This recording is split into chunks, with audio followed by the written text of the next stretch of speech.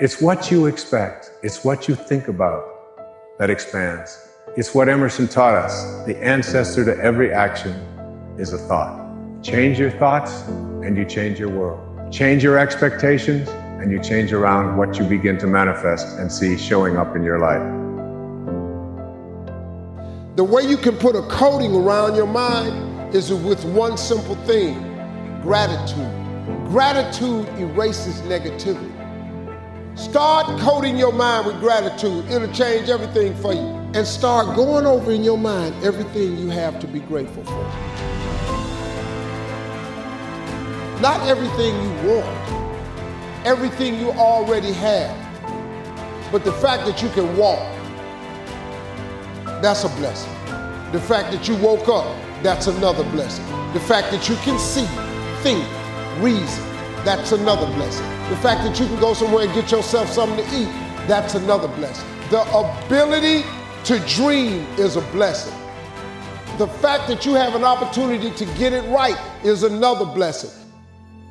The fact that you're beautiful, that's another blessing. The fact that you have any measure of health, that's another blessing. It wants to show you something. It wants to see how much you can take, how much you can handle life. You say you love life, you want to live life. I'm going to show you life. Life is beautiful, but you have to accept the good and the bad as being beautiful. You can't accept the good, oh, this is beautiful. Then we lose some of our life sucks. Life is beautiful because life gives us the ability to just know them on our journey in life. Because sometimes we don't understand, like, what is this thing? What is my purpose? Why am I here? Why do I have to go through this pain? Why do I have to go through this fear all the time? Why can't it just be peaceful all the time? Then it wouldn't be life. You know, it wouldn't be life. We have to live life on life terms, not on our terms. You know, every thought has an energy, just like everything else in the universe. And if you have a thought of shame, it will weaken your muscles. And what is your heart but a muscle?